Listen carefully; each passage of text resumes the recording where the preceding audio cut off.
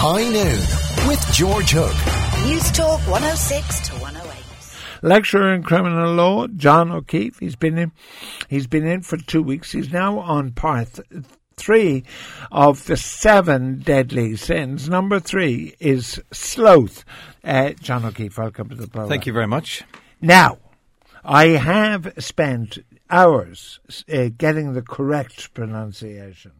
And it is, as I suspected, being from Cork, where we take pronunciation seriously, it is sloth. Sloth, I'll agree with for today, yes. I was saying sloth last weekend. Last week, should I say. Yeah. Yeah, I'll go for sloth. You're right on that one. I hate to admit it, you're right. Right, okay. What is sloth? Well, it's a fantastic word, first of all, whatever way you pronounce it when we think about it. It's onomatopoeic, isn't it? Pure laziness. I mean, the sound suggests this sense of a useless, slimy, idle, slovenly, bug-eyed little thing with its tongue sticking out, Egypt, hanging around at the end of a door. Spiritually, I suppose and historically, it used to refer to an affliction which attended religious persons, in that, especially monks, for instance, whereby they became indifferent to God and their duties and obligations to God. Nowadays, of course, it's associated with lack of motion, shall we say, and an indifference to work, and finds expression in things like idleness and indolence and laziness. Just before we do go on, you've got a different order, of course, and we disagreed at the very beginning, because like my listener, who sent me a text, I think it's pride, covetousness, lust, anger, gluttony, anger and sloth. Yes. But you're sort of a more modern chappy, and you've got a different order. Yeah, I've got a different order. There has been a kind of a pecking order to them, and the one you suggest there is the one historically. But in the catechism. In the catechism, I thought we'd mix it up. The Pocket Catholic Catechism, which you may remember, has something to say about it. It says, sloth is the desire for ease, yet whatever we do in life requires effort. The slothful person is unwilling to do what God wants because of the effort it takes to so do, and it's a sin which slows us down and brings a halt to our energy, and I agree with that. How right the catechism was? Well, it was and I mean, would right. Probably, using the word catechism now would mean about 500 texts would come in. Yeah, but I think they're right. Sloth is can we call this a crime against energy? You know, I mean, it's criminal to de-energize yourself.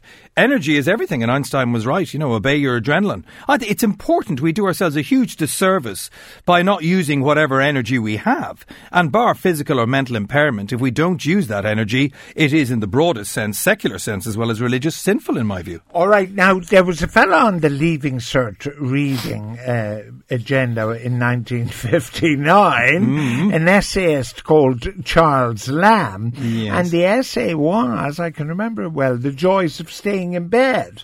Now, that staying in bed sometimes isn't necessarily slothful. No, of course it's not, if you're staying in bed in an ad hoc manner. But it's when you're staying in bed every single day and it becomes a kind of a lifestyle choice. Like historically, for example, George, you know, you and I both know it was shameful if you didn't work. Today, not working is completely acceptable for a whole variety of reasons, one of them being because you can't find the right job.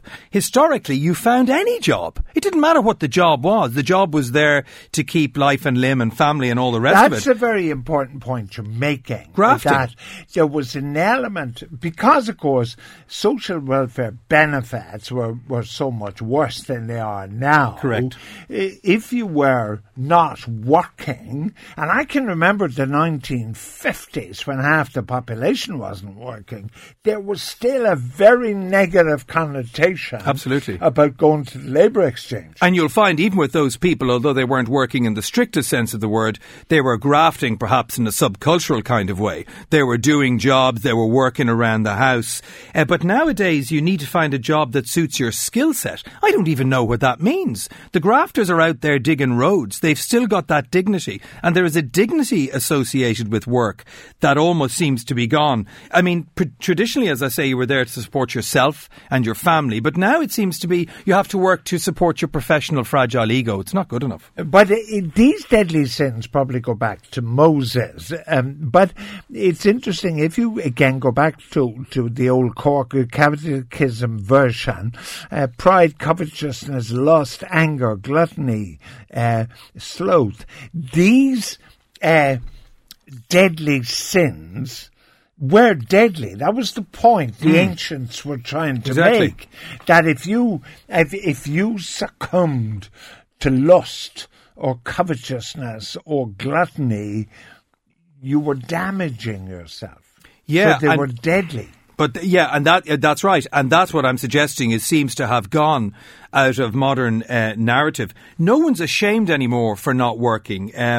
You know, in the cannabis smoking dependent subculture that I'm talking about, the idea of work is laughable. And these are people, and not everybody by any means, but people, a certain subgroup, who spend their days endlessly smoking spliffs, mindlessly insulting people on Facebook, playing video games, and not all necessarily young, but it's considered an alternative culture, a culture from which it's acceptable to be. But I don't understand that, not because I'm great, but like nobody should be employed in Ireland today, bar people who are mentally or physically disabled. Of course we understand that and they must be helped. There's full employment today in Ireland if you graft for it. There's about 10% unemployment if you wait in your backside for it. That's why I think this is such an important sin. Pronunciation. Apparently George, as the listener says, as you would expect, George is pronouncing it the American way. I'm not. I'm pronouncing it the way the Cambridge Dictionary of Pronunciation. Yeah, no, you're right. I hate to say it, but you're right.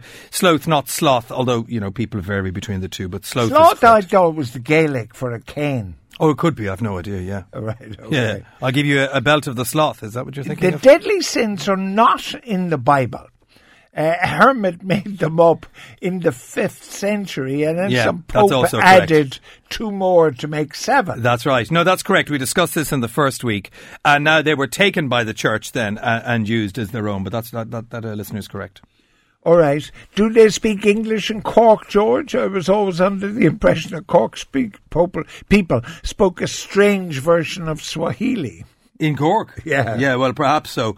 But I mean, even in Cork, people like to work, don't they? What is it that we don't have in the Republic of Ireland particularly? We have this notion that we're great grafters now. We have this notion about work, and work as services and IT. Well, you know, in my book, it really is digging up roads and saving lives. What we're doing now is not work, but you know what? At least we're getting out of bed. And, you know, you mentioned something earlier on about benefits, and that's a key point. Ireland has pretty good benefits. In 2013, Irish benefits for intra-EU migrants were amongst the highest in the EU, going across child benefit, job seekers allowance and all the rest. 188 per week you get, with extra payable for children. France is the best one in the EU, by the way, and a childless singless person there receives 514 per month, and a couple with 2 children just over 1,000. So it's better in the round in France, but we're not that far behind it. We need to take it away. Yeah, but the French, interestingly, I can't defend an entire nation, but we do see the French as having an easier life than the rest of us with their early retirement, their sort of public holidays and everything. We do. I think that's an absolute myth. I agree that's the way we see them, and the Italians as cowards and the French as lazy and all the usual stereotypes. In fact, the reason they can afford to pay quite as much as they do on social security benefits in France is that most of the population are grafters, and when they work, they work. I'm not saying there isn't a subculture there of idleness. Of course there is. It's everywhere. 2 remarks from listeners. One is I'm well matched with the reactionary college lecturer on these issues, and Deirdre's absolutely right. I keep forgetting envy. Envy is a crucial one, which in no doubt should be covered. Next week we're doing envy as well. We're doing envy next Oh, yeah. The epitome of laziness, says Joe in Knockline, was the guy in Keeping Up Appearances, the husband of the lady. And is it really good radio to label all the unemployed as freeloading drug addicts? No, I didn't label them all as freeloading drug addicts. Some of them are freeloading drug addicts. What I did say was there's no reason for anybody, bar physical or mental impairment, not to be doing work of some type in Ireland today. That's a matter of fact. But you have to get up and look for it. It doesn't come to you. Well, also you're tarring people with the same brush, because Lister says he has a full-time job, he has a family, but he plays video games and smokes weed all the time. Yeah, I'd just be very interested to know what sort of job he has. With respect, it's not going to be great. I mean, unless, of course, he's suggesting that smoking cannabis is a useful addition to the working week.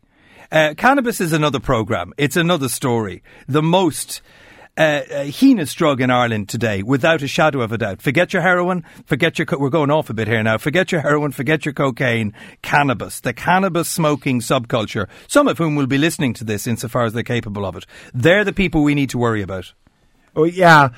You've now set another percentage of listenership. Christine says both sloth, and I'm from Cork, says Christine. So there you are. I think slow, both, and everything are the way to go. Yeah, it doesn't matter as long as you're not practicing it. I don't care how you pronounce it. All right, John O'Keefe. Next week it's envy. Something you and I but know quite a lot about. Oh, the green monster. Oh, for sure. Tough.